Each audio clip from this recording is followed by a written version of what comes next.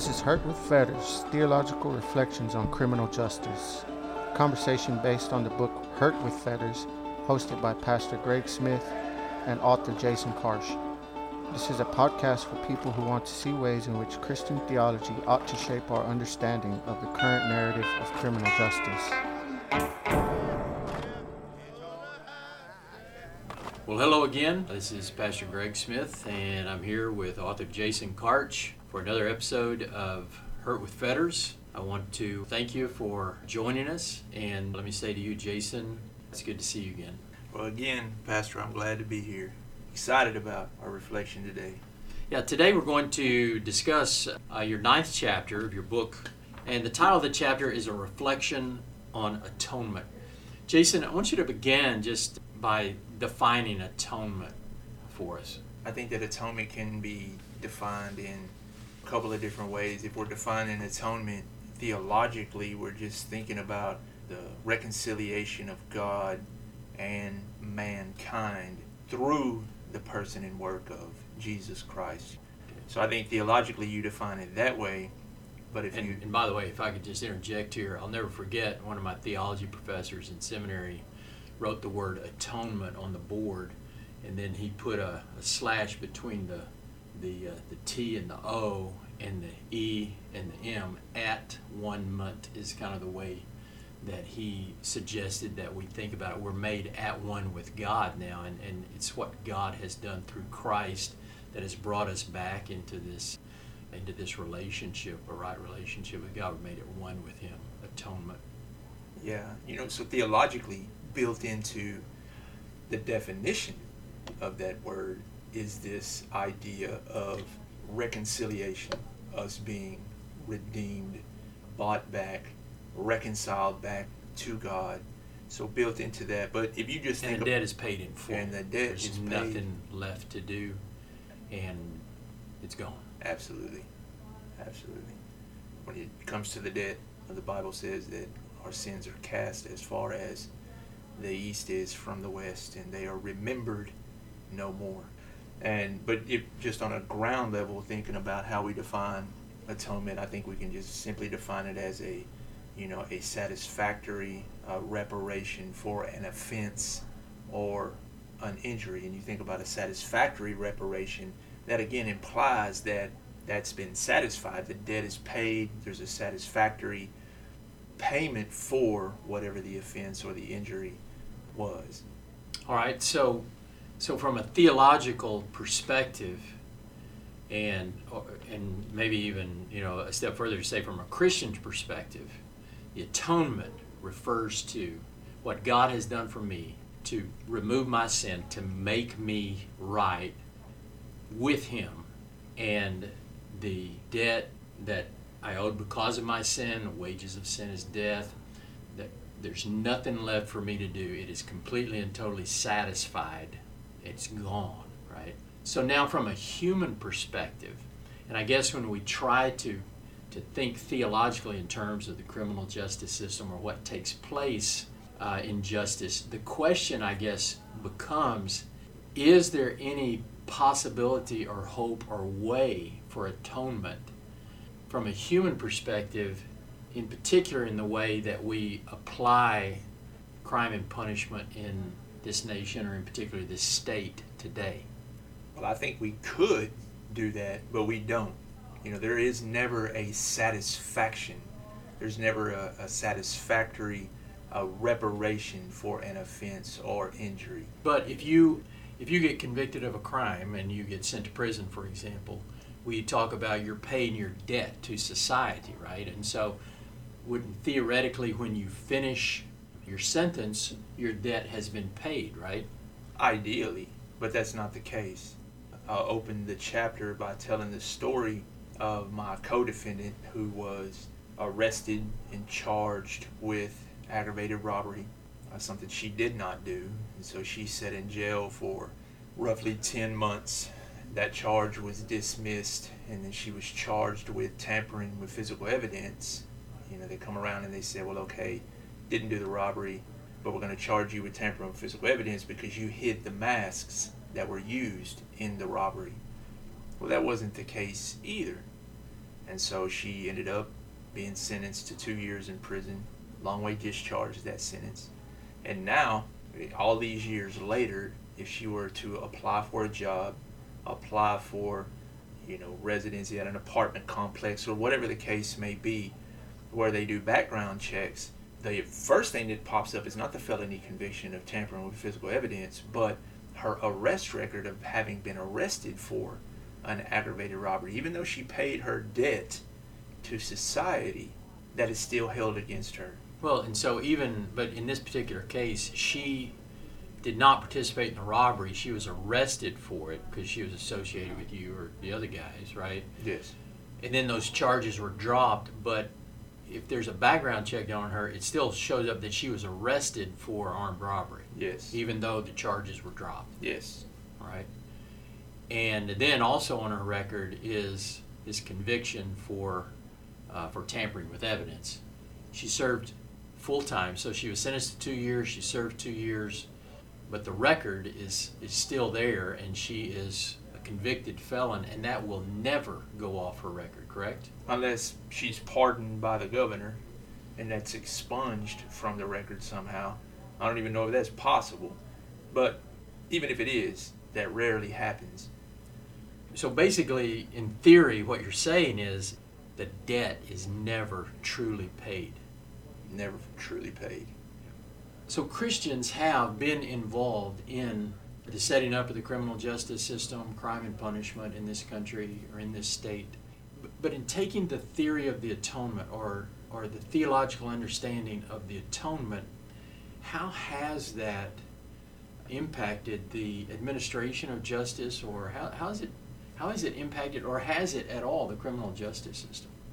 When you think about the development of like the harsher punishment of crime, particularly like Christian movements in the United States, how they have bought into this narrative that we've talked about in previous episodes, this current narrative of criminal justice, how not only have they bought into it, but in some ways they've contributed to it.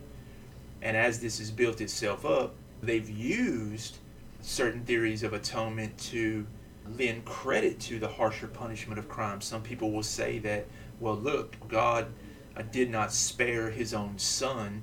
The punishment that was afflicted on Jesus in the crucifixion for sin, then why should we do any less in the face of offenses and transgressions of state and federal laws? Should we not punish those offenses and infractions in the same harsh way?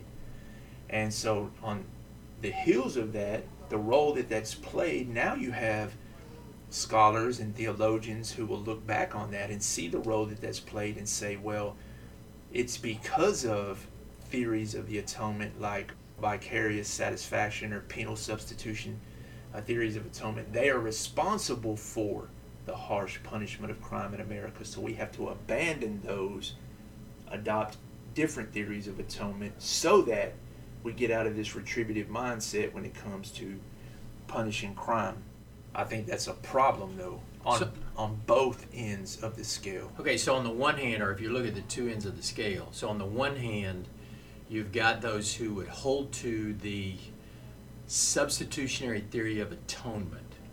And just real quick, let's unpack that. What basically is the theological understanding of the substitutionary theory of atonement? Okay, obviously we're the sinners. We are the ones who have violated the law of God. We're the ones that rectification is due for these violations of God's justice, his righteousness, his holiness. We are the sinners. And there needs to be recompense for that. There needs to be satisfaction made for that. Well, because of the type of penalty required for that status, we can't pay that. We can't. So there has to be a substitution, something in our place to pay that debt. Well, we could pay the debt with our life, but we would not be reconciled to God, right? It wouldn't be enough. So Romans 6:23, the wages of sin is death, right? So all of sin and come short of the glory of God. Wages of sin is death. So with your life, if you pay with your life, that's still not enough? That's all you got, and it's still not enough. And it's still not enough. And would that then, argue for the existence of hell? So for eternity, basically, separated from God now in hell, whatever hell looks like, fire, brimstone, however you want to consider hell, the basic thing, or the big part of it, to me, seems like it's separation from God. So eternally separated from God because the debt cannot be paid. Cannot be paid. So by yourself. By yourself. So there has to be a substitution. Somebody has to pay in my place. And that somebody was Jesus Christ. Somebody who is righteous, holy, sinless. Exactly. He paid the debt in my stead. So that's basically, in a nutshell, a substitution, a penal substitution theory of atonement. Okay, so on the one side, you've got people who would accept that, who would say, since God spared not his own son, crime has to be punished. Sin has to be punished. Since he exacted this type of punishment on his own son, right, then yeah, there has to be a penalty. There has to be harsh penalties against violations or transgressions of the law. Okay, and so if you do the crime, you have to pay that heat. Yeah, you got to do the time. You got to do the time. You have to. So on the other end of the spectrum, then, are those who would say that substitutionary or satisfactory theory of the atonement is not correct, or I'm trying to think of the word. It's not commensurate with what we find in Scripture. This is what they're saying. They're saying, well, look, the way that we're punishing crime in this country, these harsh penalties, is not providing an opportunity for reconciliation, for restoration, for redemption. These types of penalties are not providing for that, and we see that any punishment in Scripture should open the door for restoration, reconciliation, redemption. This doesn't do it, so what do we blame? Well, we blame satisfaction theories of atonement or penal substitution theories of atonement for the exacting of these harsh penalties. Well, I think that's problematic as well. And so why would someone say, or a theologian say, no, that the satisfaction or substitutionary theory of atonement is illegitimate? Well, I think it goes back to what we've discussed in our last two episodes, where theologians make this distinction between the justice of God and the love of God. And when you separate those two things, you cannot see the atonement clearly. So on one end of the spectrum, where people would say, well, look at the harsh penalty that God exacted against sin in the crucifixion of Jesus. That is the justice of God. Justice demands retributive punishment in this harsh way. These people on the other scale look back and they say, oh no, we can't do that because God is love. A loving God doesn't punish sin in this way, so we have to do away with these theories of atonement so that we cannot articulate the justice of God in light of retribution that way. We have to figure out something else. So I think it boils down to, on whichever end of the scale people fall on theologically, they're making a distinction between the justice of God and the love of God. They're not separating those two things. Yes, they're not able to reconcile those things. And the most beautiful and pure place that they're reconciled is in the crucifixion of Jesus. How so? I mean, how do love and justice go together or fit together? Well, if you look at Romans chapter 1, right, where the Apostle Paul says, for I'm not ashamed of the gospel of Jesus Christ, for it is the power of God unto salvation to those who believe, to the Jew first and also to the Greek. For in the gospel, in the crucifixion of Jesus, the righteousness of God is revealed, the justice of God is revealed. And in the same way, God says that he so loved the world that he gave his only begotten Son. Where did he give him at? On Calvary, in the crucifixion. So the perfect representation of the justice of God is in the crucifixion of Jesus.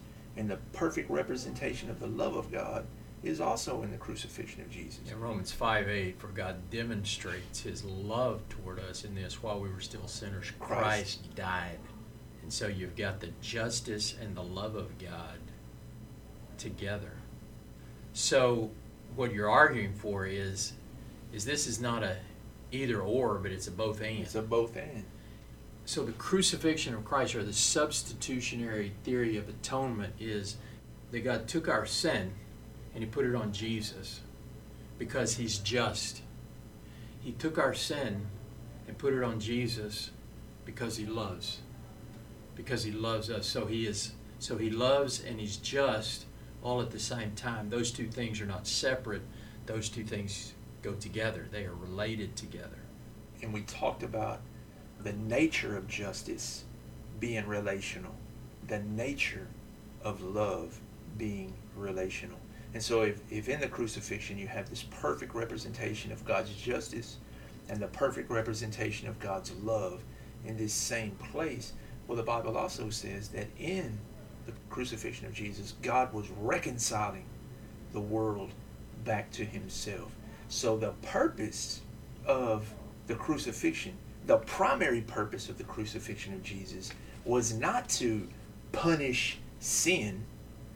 That is a means to the end of reconciliation, so that mankind can be reconciled back to God. And so for us, when we punish crime, punishment is not an end in itself. The purpose of our punishing crime should always be for the reconciliation of some man or some woman, some felon or offender, to be reconciled back to the society that has been ultimately offended by their criminal activity. So if we were to take a proper hermeneutic or understanding of atonement from Scripture and apply it to the criminal justice system, there would have to be some possibility or potential of reconciliation or restitution or reorder. Redemption. Yeah, absolutely.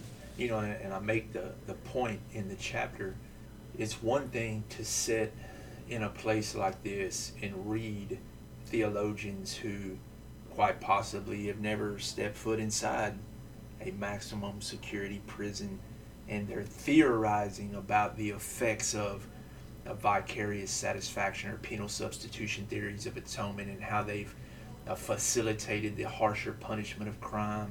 Or these theologians, on the other hand, say, well, because satisfaction theories of atonement or penal substitution theories of atonement are responsible for the harsher punishment of crime, we need to get rid of those. We need to abandon those theologically.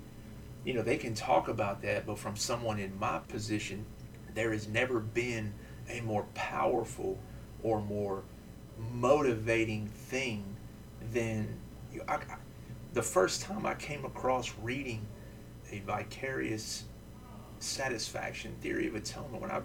By vicarious theory of atonement, you mean Christ took my place? Took my place. He substituted himself in my place and satisfied the wrath of God against sin for me.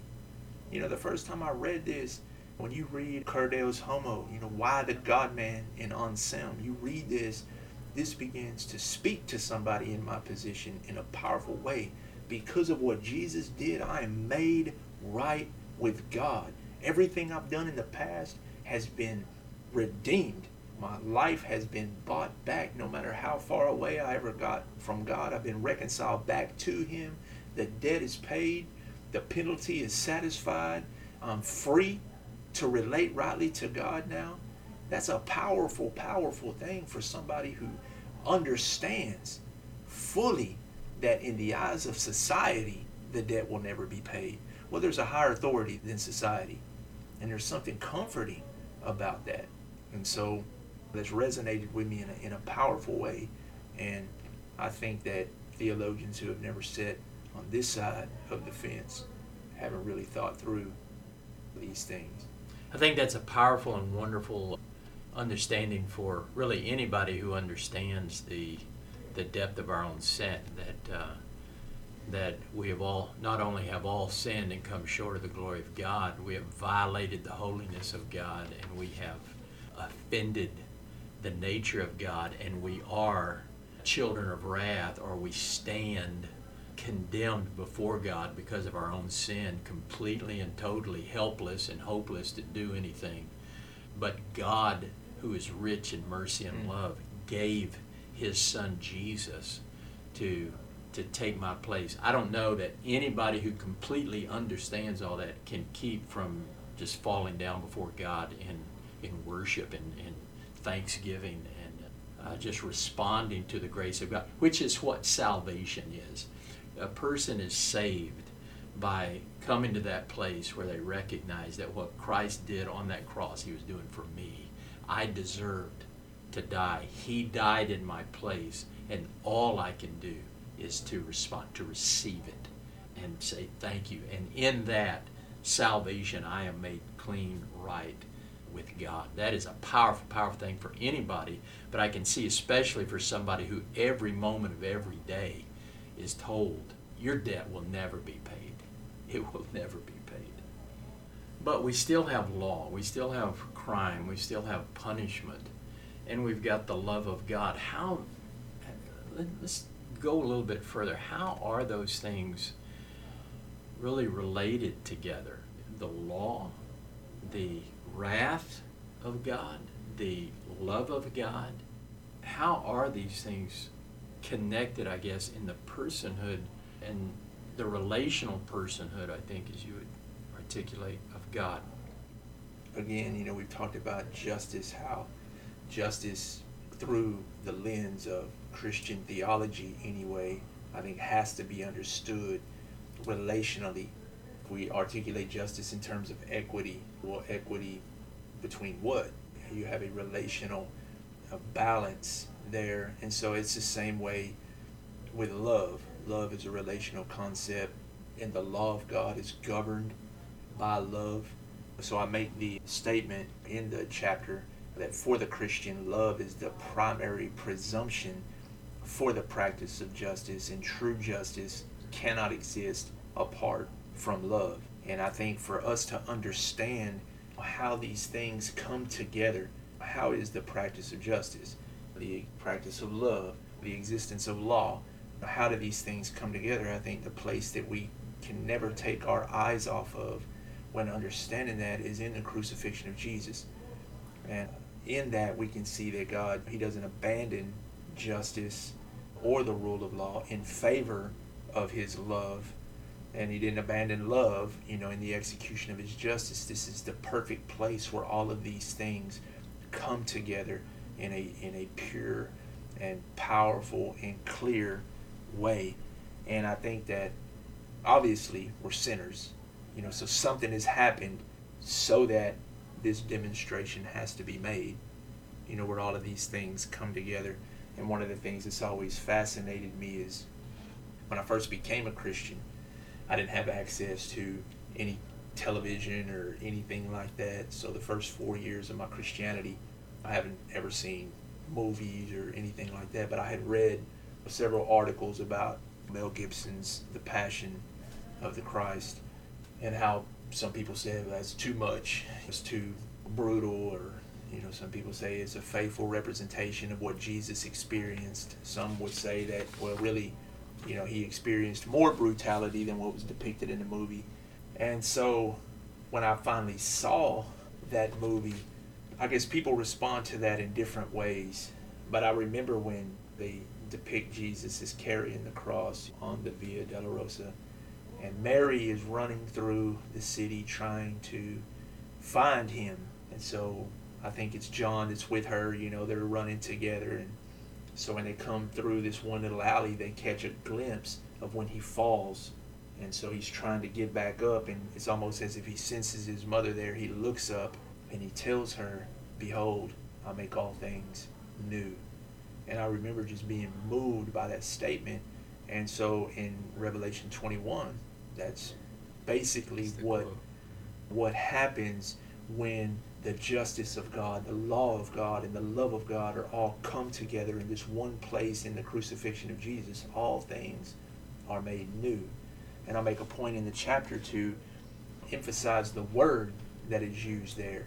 It's not something that is new, like in a brand new sense. There's a Greek word that conveys that idea, that carries that idea.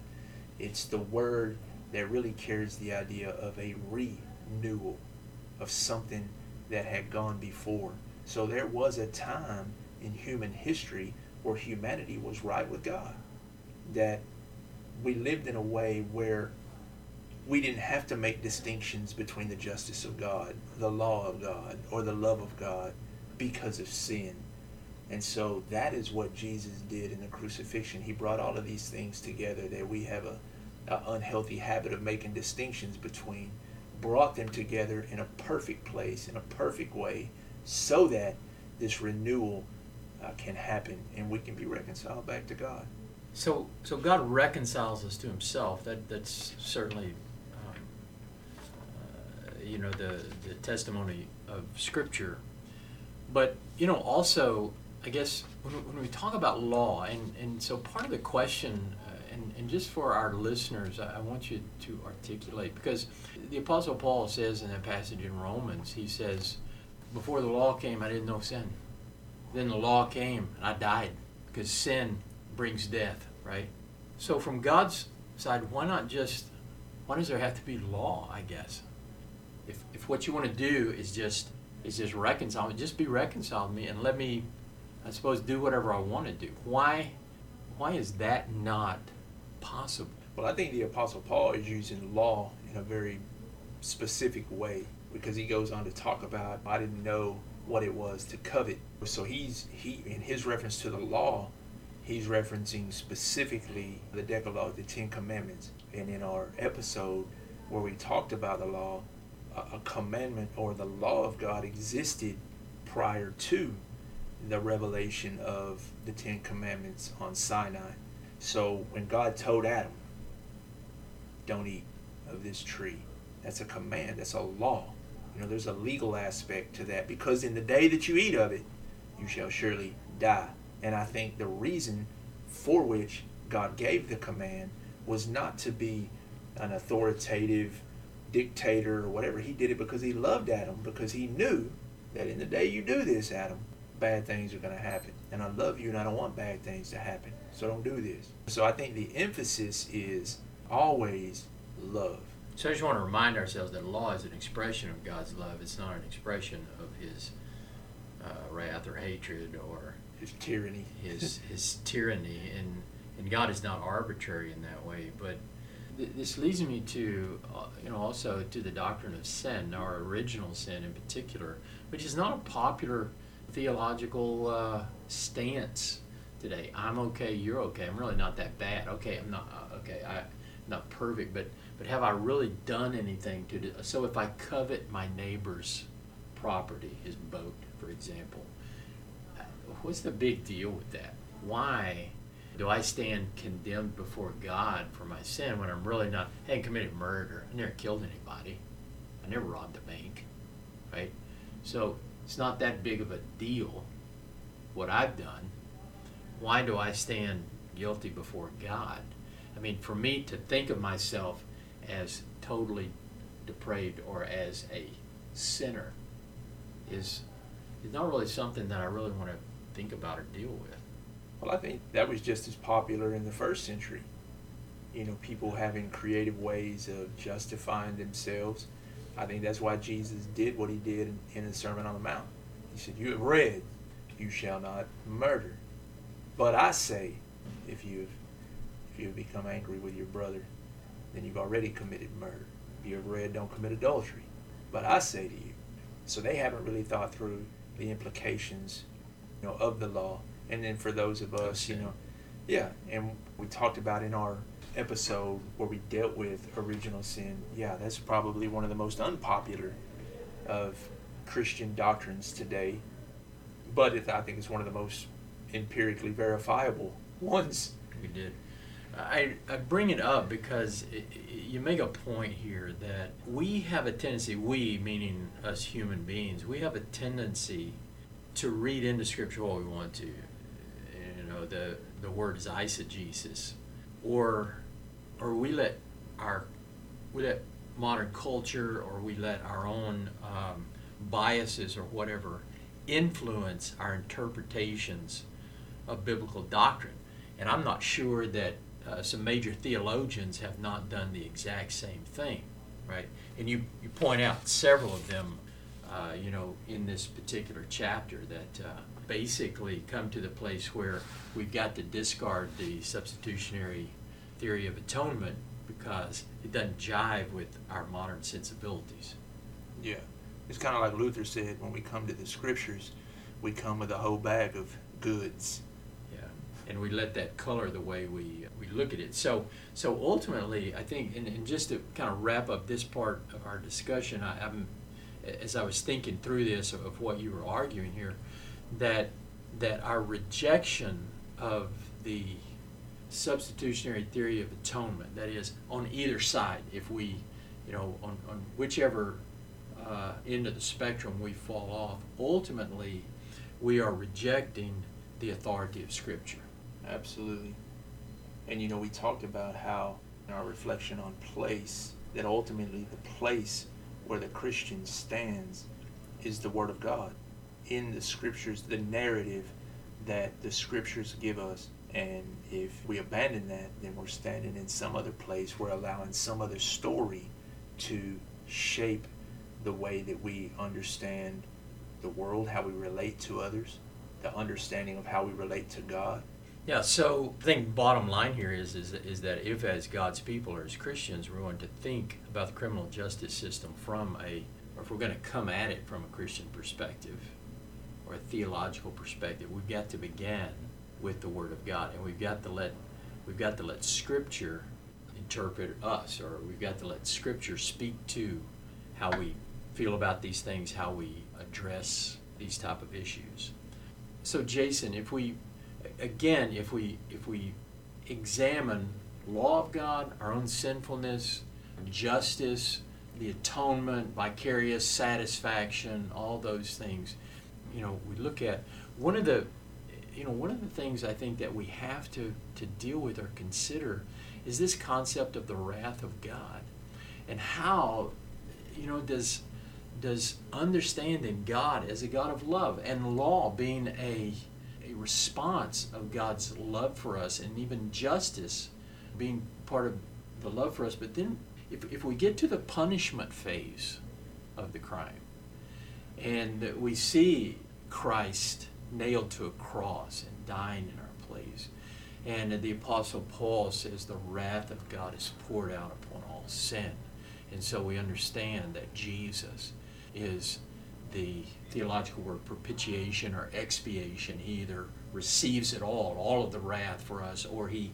covers us so that the wrath of God is deflected from us. But how in the world can we understand, the love of God and wrath of God together? How do those work? How can wrath be an expression of God's love? I think, we have certain understandings of what wrath is. And early in the late 19th, early 20th century, you have theologians who begin to reject this idea of propitiation, the idea that a God of wrath needs to be satisfied by some means of penalty or punishment, because again, in their minds, that's not commensurate with the love of God. But I think that is lending our experiences with anger or wrath or whatever, and we're reading those understandings of wrath into the New Testament narrative. And I think the wrath of God, I try to be careful to define that here. Ultimately, the goal of God's wrath is restoration. So wrath is not something that is purely punitive, it's restorative. So even in his wrath, there's something good about the wrath of God for us, for the sinner, for the person that deserves that wrath. So there's still something good there. And I give a guy here that summarizes Anselm's understanding. It says, in the God-man, in Jesus, within human history, God's justice and mercy are shown to be one thing, one action, life and being. The righteousness that condemns is also the love that restores. So the same place that the justice of God is revealed, the same place that the love of God is revealed, is the same place that the wrath of God is revealed. against all ungodliness and unrighteousness of men. So even in the wrath of God, there's a restorative element, a redemptive element in the wrath of God.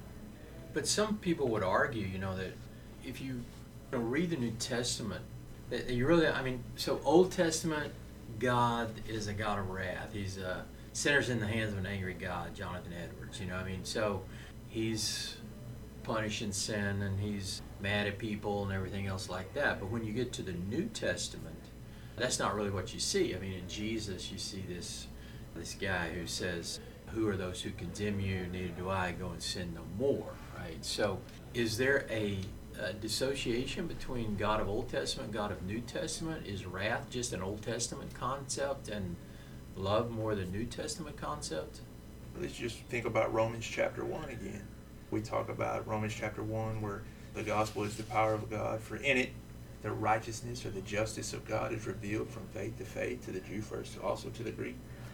And then in most Bibles there will be in English translations there'll be a paragraph break. But Paul's thought doesn't break there. For in it the wrath of God is revealed against all unrighteousness and ungodliness of men. So it's one continuous thought. This gospel that is the power of God to those who believe is the place where the righteousness or the justice of God is revealed, and it's also the place where the wrath of God is revealed. So if there's a distinction between how God expresses himself in the Old Testament and how God expresses himself in the New Testament, I think the ultimate expression of who God is in his person is borne out through what took place in the crucifixion of Jesus. And Paul makes it very clear that the wrath of God was present in the crucifixion of Jesus, but not as an end in and of itself. It was for the purpose of reconciling the world back to himself. Well, and also, it's very difficult for us to separate wrath from emotion. If I'm mad at you and I want to hit you in the face, for example, if I want to do something to you, those go together. If I talk about the wrath of God, I have a tendency to think, well, God's mad at me. And I've even had, people tell me, well, I think God's mad at me, right? Because I, told a lie or did whatever, right? I didn't do something, or I did do something, so God's mad at me. But the wrath of God is not I was going to say arbitrary, but that's not necessarily the word I'm looking for, but maybe it communicates. It's not an arbitrary aspect of God's being. It's not related to how God feels. No, it's not how he feels. I don't even think it's how he thinks.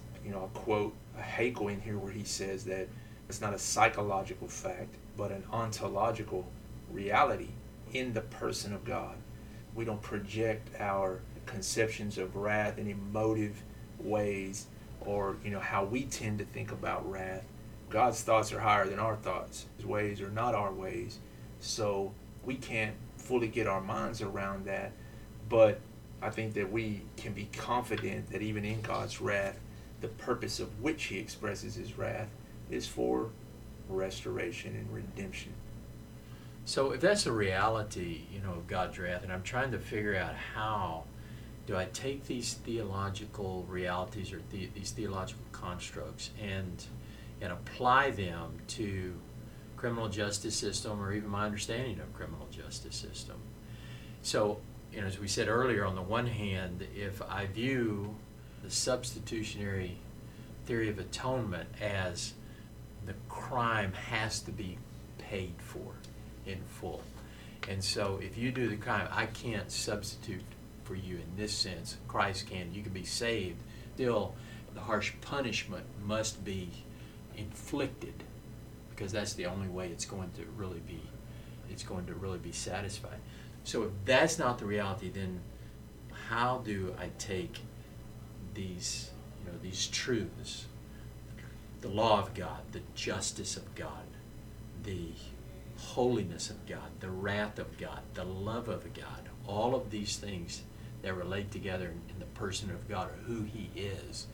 And then, so what I want to do is I want to take them and make that the foundation, the basis upon how I view criminal justice system. How does it change the way I look at the way crime is punished in this country? I think foremost, we have to get out of our minds that this is ultimately a punitive question.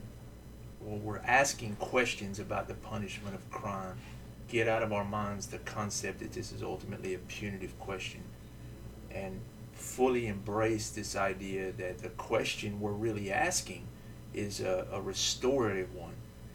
How is it that through the punishment of crime can a person be restored, reconciled back to society, and have an opportunity for redemption? Well, that actually leads us to the next chapter, a reflection on punishment.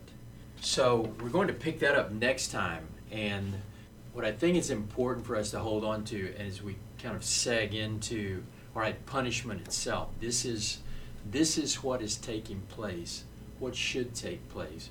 And I would just preface maybe this next chapter with, you're not suggesting that commit a crime that you should not suffer some type of consequences or some type of punishment. In fact, we can use that word. But that it must be tempered based upon, for a child of God anyway, in the way that we approach this, it should be tempered in the way that we understand the personhood of God, His love, His wrath, His justice, His law. All of these things form the foundation upon which we view crime and how it is adjudicated.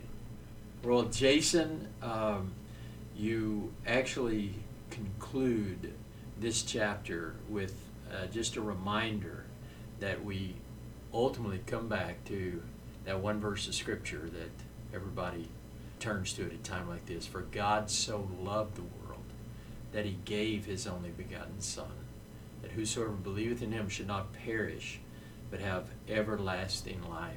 That the love of God is not denied by the substitutionary reality of Christ dying on the cross. It is actually verified and demonstrated, and by that we are reconciled or made one again with God.